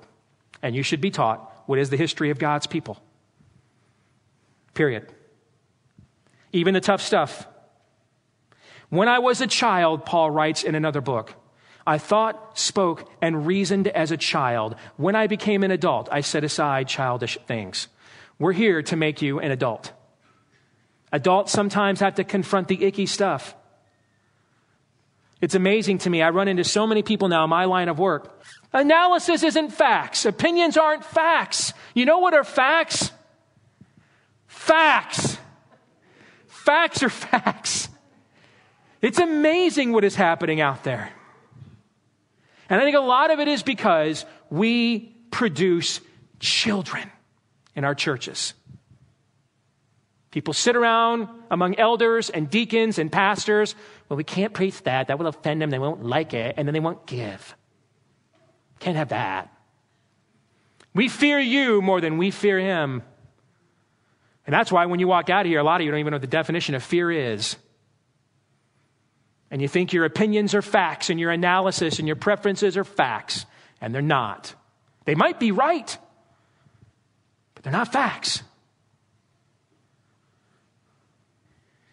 Verses 26 and 27, Paul says, the mystery hidden for ages and generations, but now revealed to his saints. To them God chose to make known how great among the Gentiles are the riches of the glory of this mystery, which is Christ in you, the hope of glory. The wording here is powerful, eloquent. It may seem tough to understand at first blush, but let's not overthink it. The point here is actually fairly simple. Church leadership leads people to Christ. Church leadership leads people to Christ. There is no salvation without Christ. There is no sanctification without the Holy Spirit, which you will only receive by receiving Christ. There is no wisdom or power capable of overcoming the spirit of the age without Christ's word. In short, we are nothing up here without Christ. Nothing. We have nothing without Christ. We have nothing to offer you but Christ. That is all that we have. Because there is no hope. There is no hope outside of Christ. Church leadership that doesn't make this the heart of everything they do isn't real church leadership. It's really just leading people astray.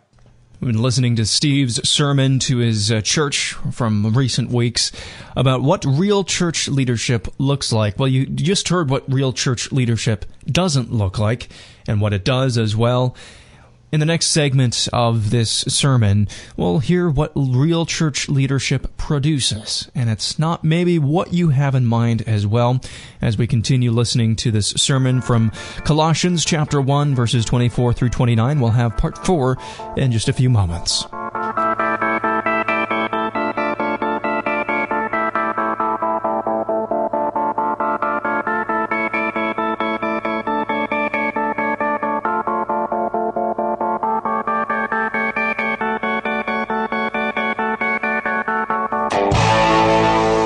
Listening to Steve Deace.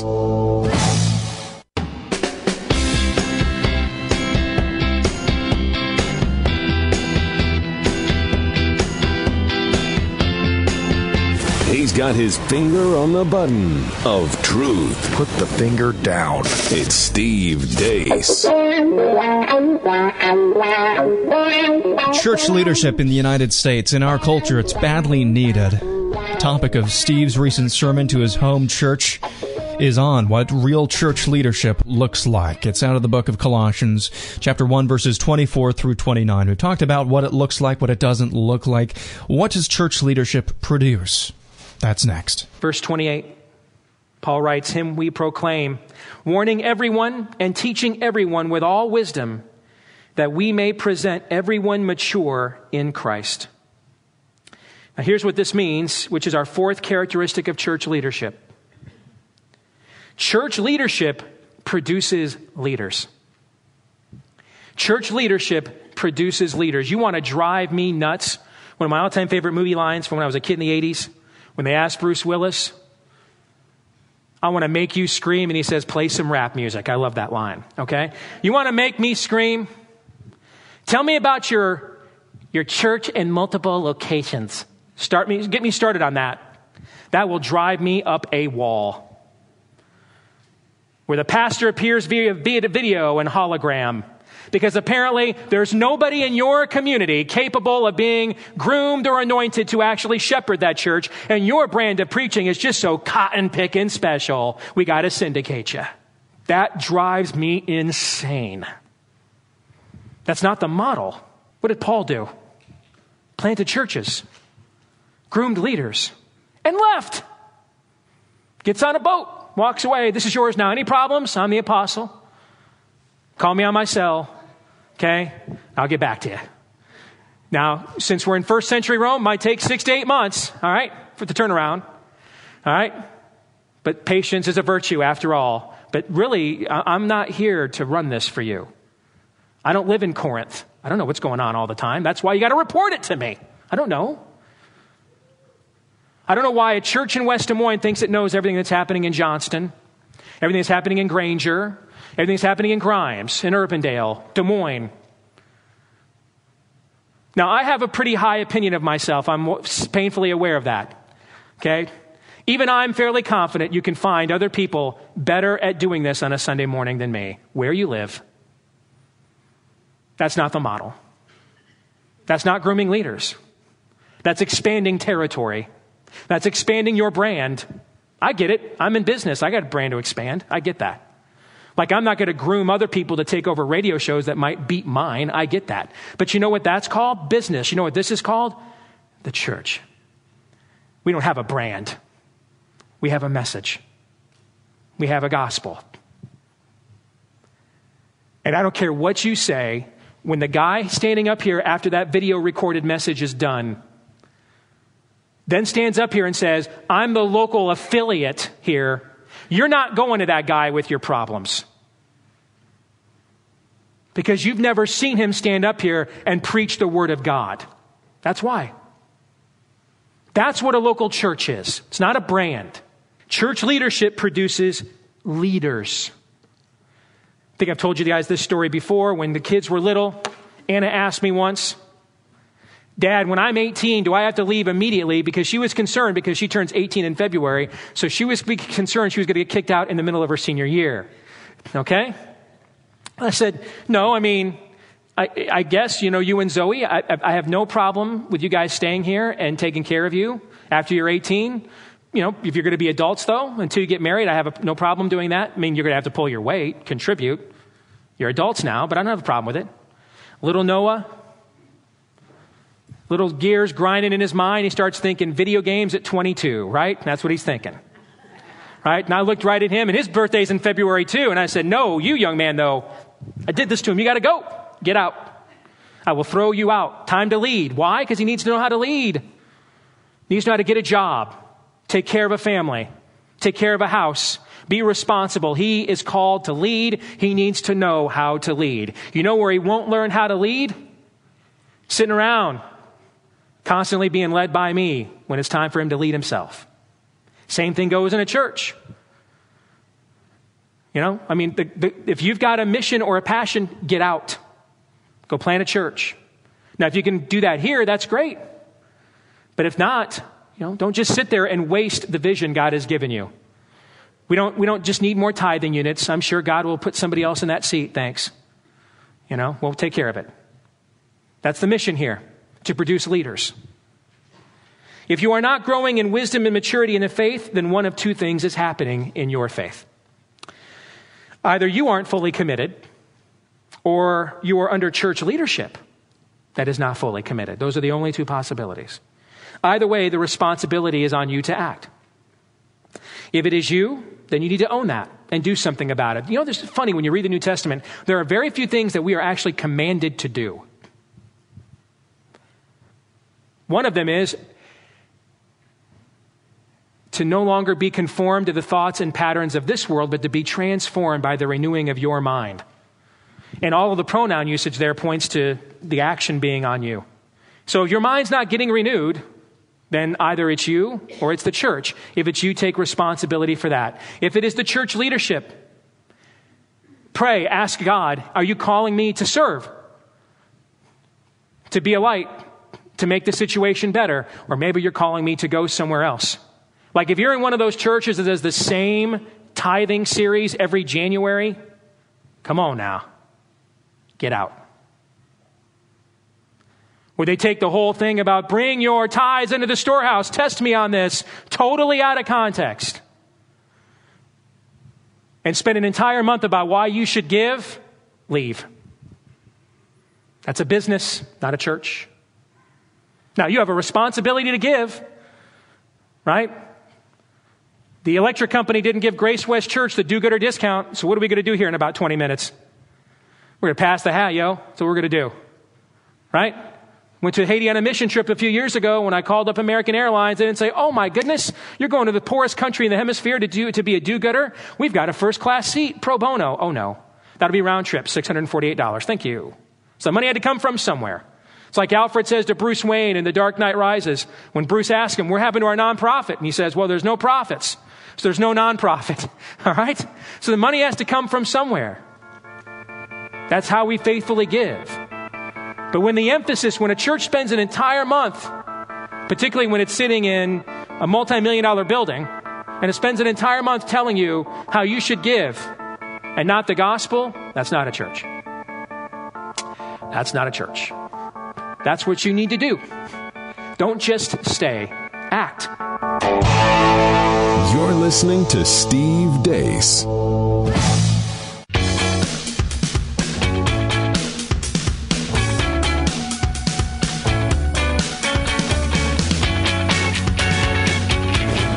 Everybody needs a hobby. So what's yours?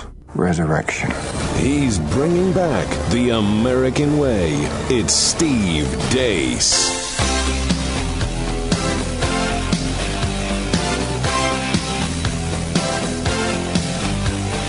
And back one last time to listen to the conclusion of Steve's recent sermon to his home church from the book of Colossians, chapter 1, verses 24 through 29, on what real church leadership looks like. And we've been hearing from Steve about what it really does look like, what it doesn't look like, and what church leadership really produces. It produces fruit. And in the conclusion, what does that fruit look like? What really is the power of the gospel? Let's listen in.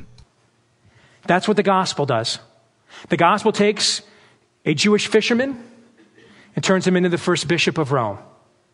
The gospel takes a religious legalist, turns him into the apostle of grace, whose letter we're studying right now.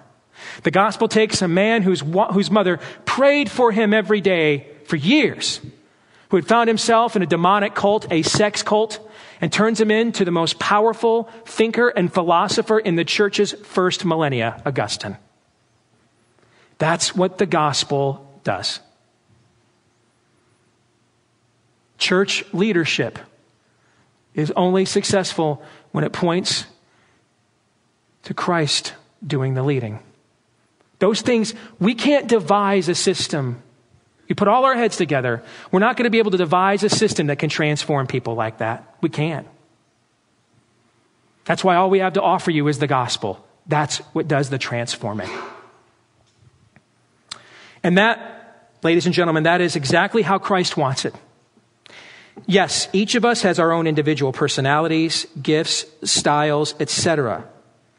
But in the end, if it's us you see and not Christ through us, then as they once said to Michael Keaton and Mr. Mom, we're doing it wrong. We're doing it wrong. You don't go to the church of Bob Deaver. Paul dealt with this too. Some say you're saved by Apollos. Some say you're saved by Cephas, a reference to Peter. Some say you're saved by me. There is one Lord, one baptism. I love it when I walk through the front doors of Grace Church on Monday afternoons to go teach that worldview class.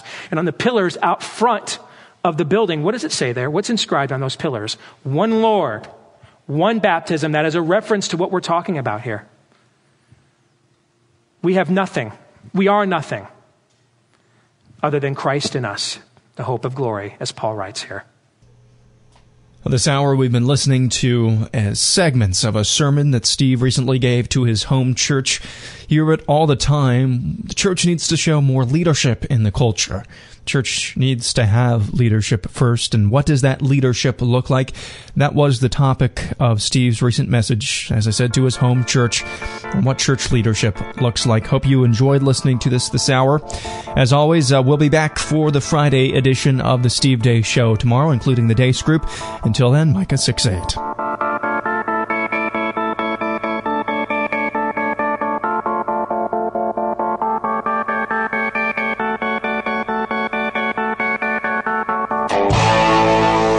Listening to Steve Dace.